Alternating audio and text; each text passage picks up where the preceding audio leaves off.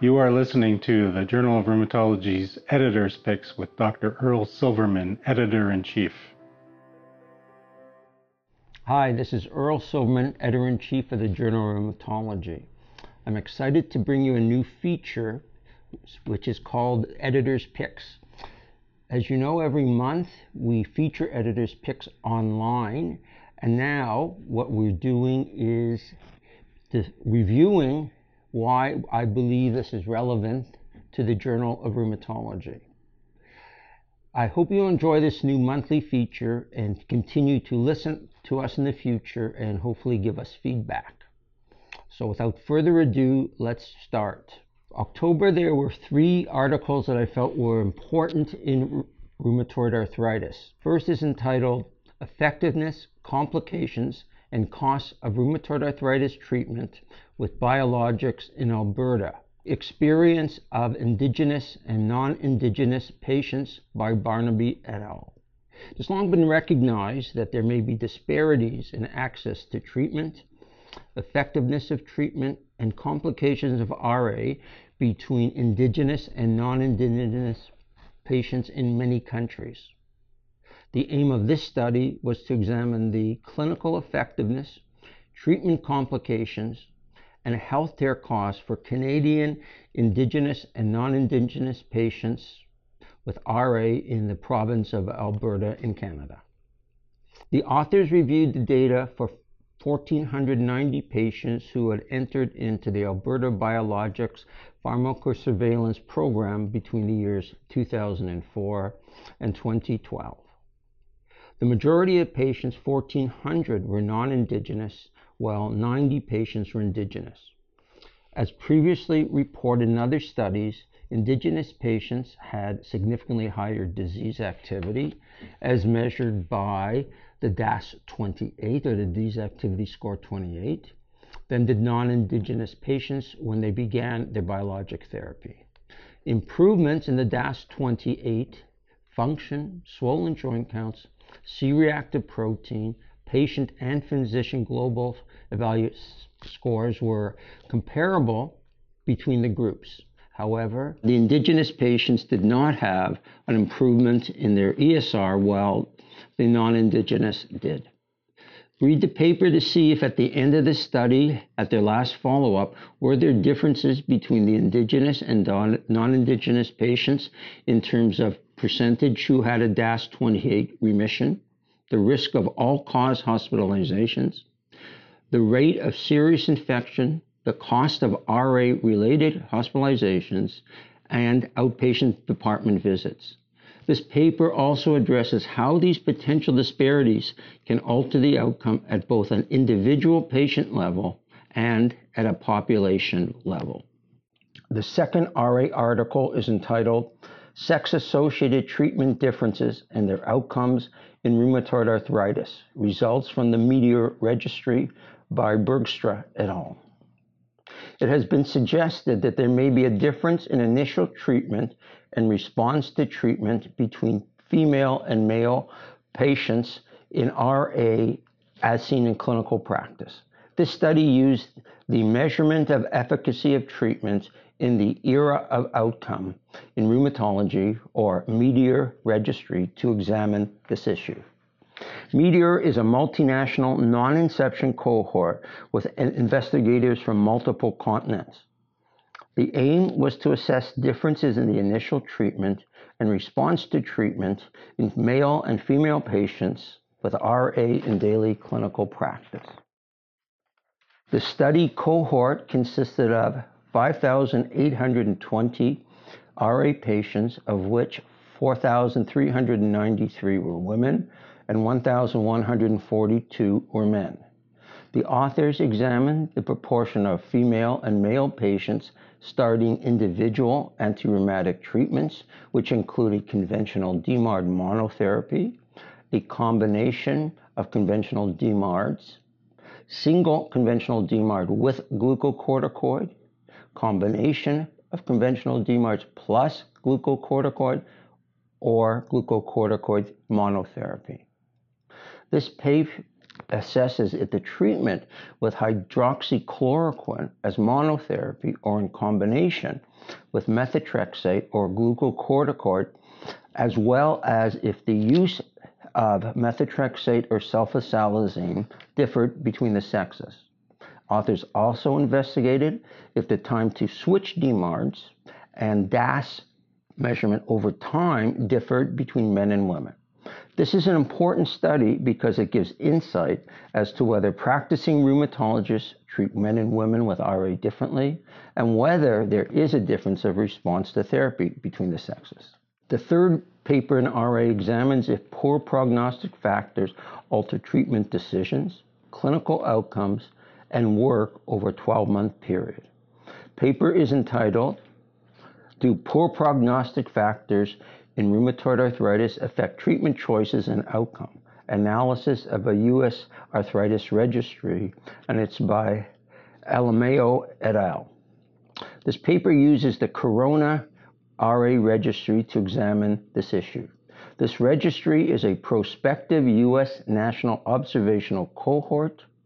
Patients were recruited from 169 private and academic sites across 40 U.S. states with 656 participating rheumatologists. This large group of rheumatologists examined the poor prognostic factors, which were functional limitation, presence of extra-articular disease, seropositivity, and presence of erosions. The study population comprised 3,458 biologic-naive RA patients with a 12-month follow-up. Patients were divided into those with poor prognostic factors, according to 0 to 3, and the outcomes examined were changes in medication, the Clinical Disease Activity Index, or the CDAI, and work status. As may be expected, at baseline, patients with greater than or equal to 3 poor prognostic factors tended to be older, had longer RA duration, and higher CDAI scores versus those with 0 to 1 poor prognostic factor. As you read this paper, you will find out if the portion of patients who received greater than or equal to 1 biologic differed among the groups, and if biologic or targeted synthetic disease-modifying antirheumatic drug use were similar between the groups. The authors examined changes in CDAI among these 3 groups, and if the percentage who were working at baseline and 12 months differed amongst the groups. The authors also suggest that this study has implications for the importance of poor prognostic factors in a treat-to-target approach. Read this article to find out why. So we've now finished the 3 articles in RA, and we move on to SLE with an article entitled "The Role of MIR98 and Its Underlying Mechanism in Systemic Lupus Erythematosus" by Li Ji et al. Previous studies have suggested that T lymphocyte apoptosis is important in the pathogenesis of SLE. However, the underlying regulatory mechanisms of apoptosis in SLE remain unclear. The aim of this study was to explore the role of a specific miRNA, MIR98 in SLE and its underlying mechanisms. The investigators examined MIR98 and FAST expression using quantitative RT-PCR and Western blotting. They did this in 48 patients with SLE and 13 healthy controls. They used MIR98 mimics and inhibitors to see how they modified the miRNA levels, and then they used a lentiviral construct to overexpress FAST in SLE patients' CD4 positive T cells. Find out the effect of the MIR95 mimic and the inhibitor on FAST-mediated apoptosis at both a messenger RNA and protein level when you read this paper. The authors also examined the effect of the miR98 inhibitor induced apoptosis in CD4 positive T cells and compared between SLE patients and healthy donors. By reading this paper, you'll find out why the authors suggest that Mi98 may be a potential target for SLE treatment. Well, the next study is really close to my heart, as is a pediatric study. It's entitled Feasibility and Reliability of the Spondyloarthritis Research Consortium of Canada Sacroiliac Joint Structural Score in Children by Weiss et al. Children with spondyloarthritis, or JSSPA, are a distinct subgroup of patients with JIA. Previous studies have suggested that up to 50% of children with JSPA will go on to develop true sacroiliitis. Studies in adults have identified both clinical and imaging markers associated with sacroiliac joint ankylosis. One measure that has been validated to assess progression in adults is the Spondyloarthritis Research Consortium of Canada Sacroiliac Joint Structural Score, or the SPARC SSS. However, there currently is no validated measure of structural progression of the pediatric SI joint. Therefore, the aim of this study was to evaluate the construct validity and reliability of the SPARC SSS score in children with either suspected or confirmed juvenile spondyloarthropathy. The investigators used the SSS to assess the structural lesions of the SI joint on MR through the cartilaginous part of the joint. Specifically, they conducted 3 sequential reading exercises with 6 different readers, and each exercise was preceded by a calibration module. Inter-observer reliability was then assessed using the intra-class correlation coefficients. They conducted 3 sequential reading exercises with 6 readers, and each exercise had been preceded by a calibration module. Inter-observer reliability was assessed using intra-class correlation coefficients, and pre-specified acceptable reliability thresholds were identified. So read the article to find out the face validity, feasibility, and reliability of the structural score for the pediatric SI joint, and learn the implications of MR evaluation in JSPA.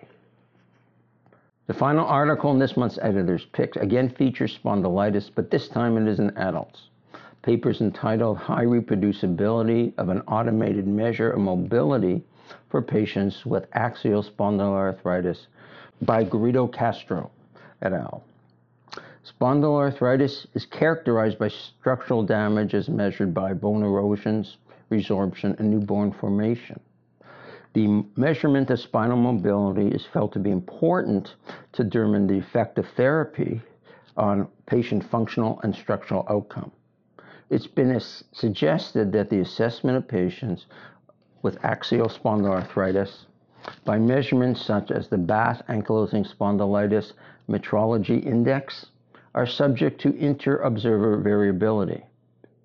In response to this, the authors had previously standardized an assessment of axial SPA called the University of Cordoba Ankylosing Spondylitis Metrology Index, or UCO-ASMI.